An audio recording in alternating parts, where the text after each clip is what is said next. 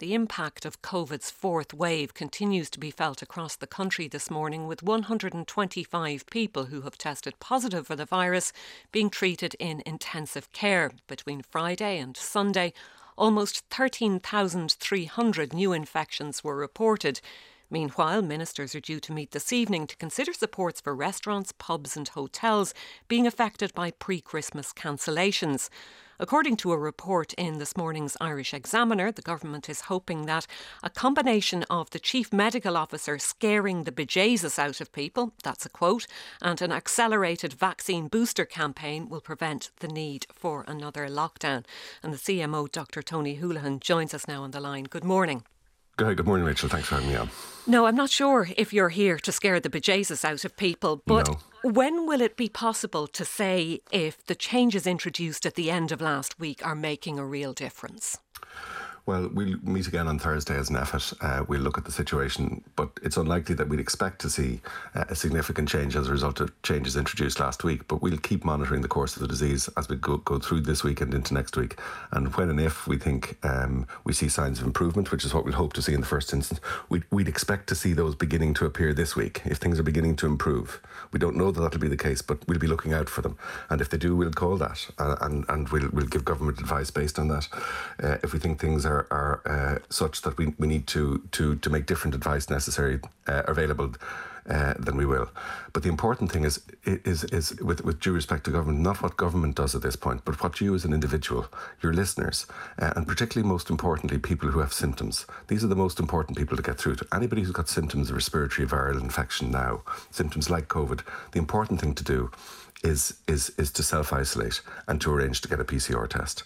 If you stay at home and you limit your movements in your house and stay away as much as you can from people that you live with, you can cut down the transmission of this infection to other people that you are important to you and people that you love.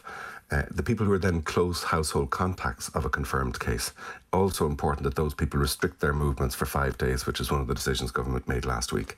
And if we get that behaviour, if you like, as good as it can be, cut down the people who are most likely to spread this infection from circulating in the population, we can have an impact in terms of transmission. So the government can't make people do that. People need to understand, they need to have trust and confidence in the advice that they're hearing, they need to buy into it, and they need to follow those measures. Right, you mentioned that new 5-day rule there. Do you support the plan to exempt healthcare staff from that rule? Because they're concerned about the possibility of this happening.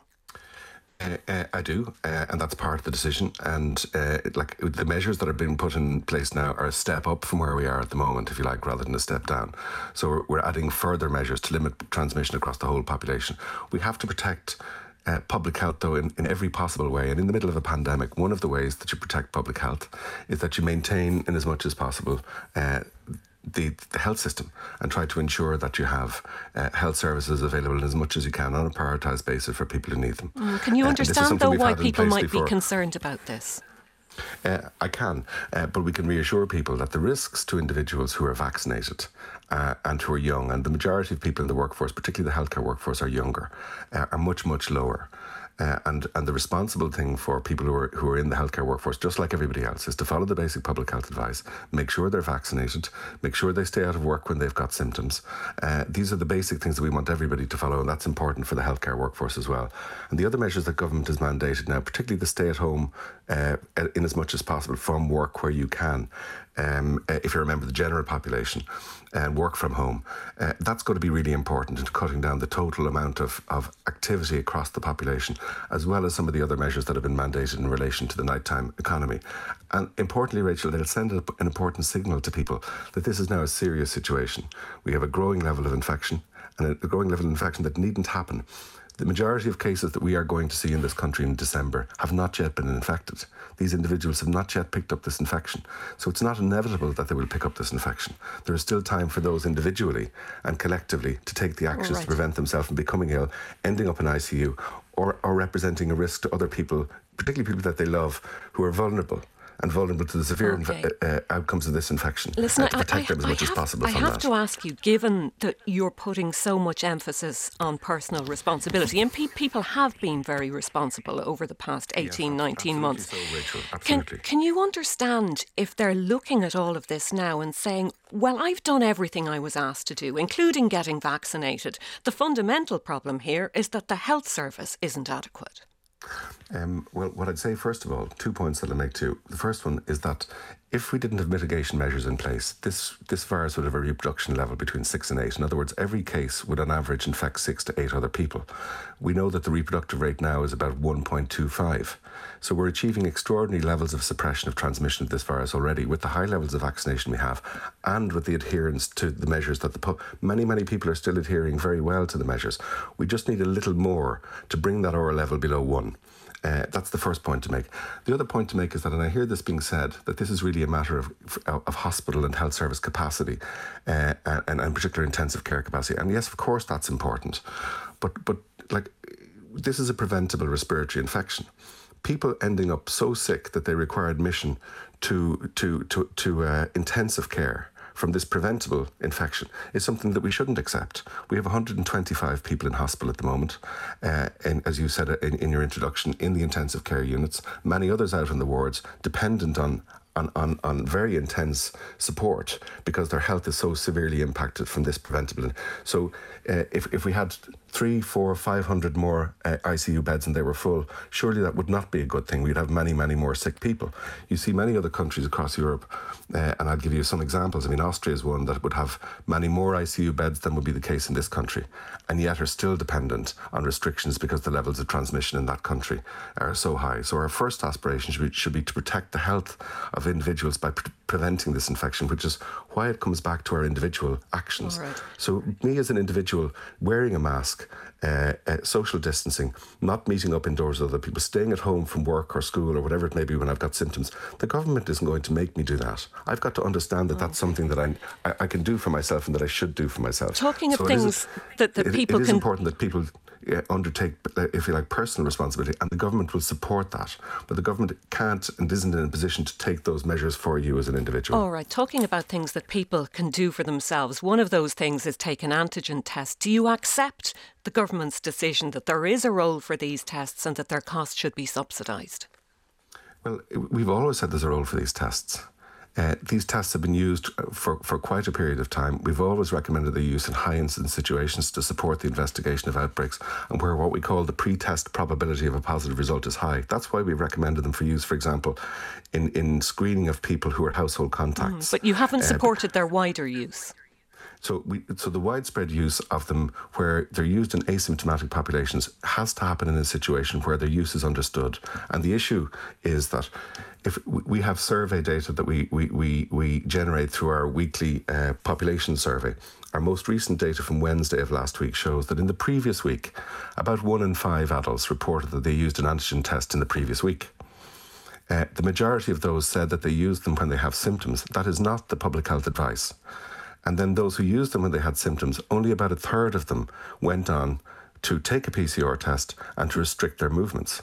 And again, that's not the public health advice. So the current situation is that antigen tests are widely available, they're being widely used, but they're not being properly used. And as the Taoiseach said over the weekend, what we really need to do now is focus on trying to ensure that people understand when they should use them. So if you have symptoms, a PCR test is the right test, an antigen test is not the test for you.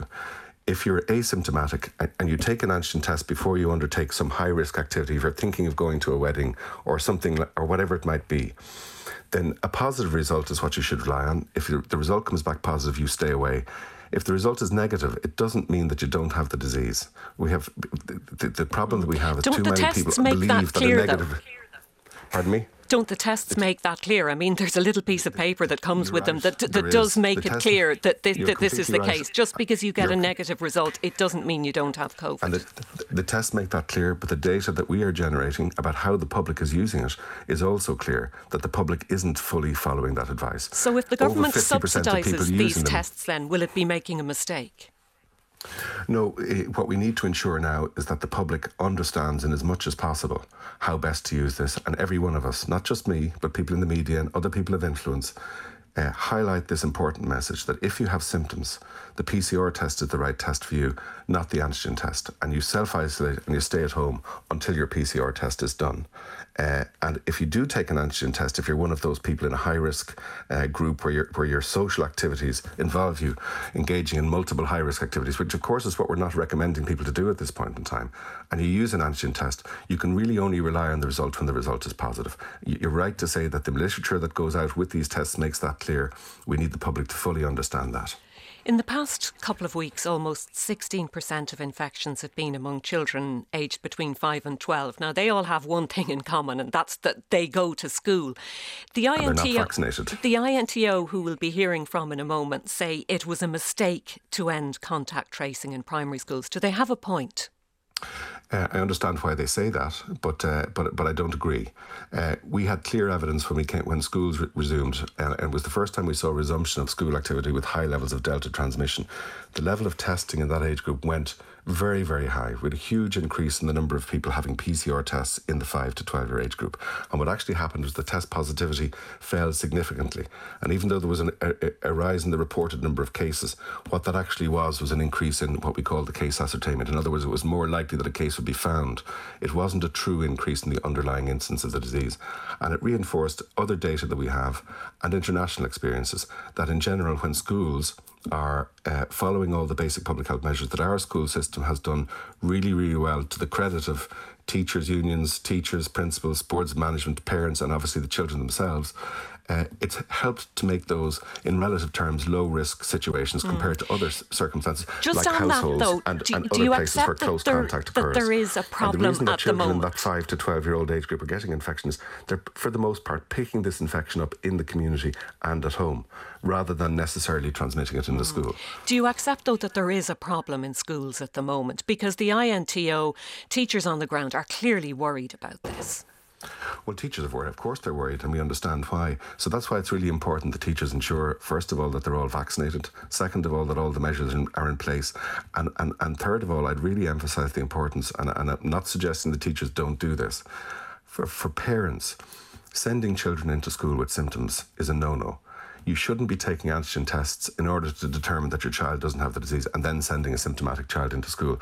I'm not saying it's a widespread activity, but we know from our public health teams on the ground, from GPs on the ground, that unfortunately is occurring. And if people are being sent into school with infection on the basis of a negative test, it might still be COVID, but it could also be RSV or another type of respiratory virus. So the responsible thing, and it's a difficult thing for parents to have to do, I understand it, is if your child has symptoms, you need to keep your child out of childcare, you need to keep your child out of school for the period of time and arrange to get a PCR test. That's the right measure for people to follow. All right, just one final question on the booster vaccines. Are these likely to be extended to the under 50s? Should they be? Well, that's the subject of ongoing consideration from the NIAC. Other countries have moved in that direction. Right now, we have a recommendation in place for broadly 3 groups: the over 50s, people with underlying medical conditions, and then people in the healthcare workforce.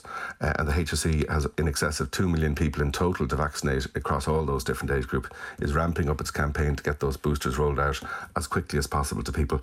And I think if a further NIAC recommendation comes, and I won't be surprised if that's the direction we go myself, then it'll come in good time because, of course, the vaccines were rolled out on a prioritised basis. Those at highest risk got them first.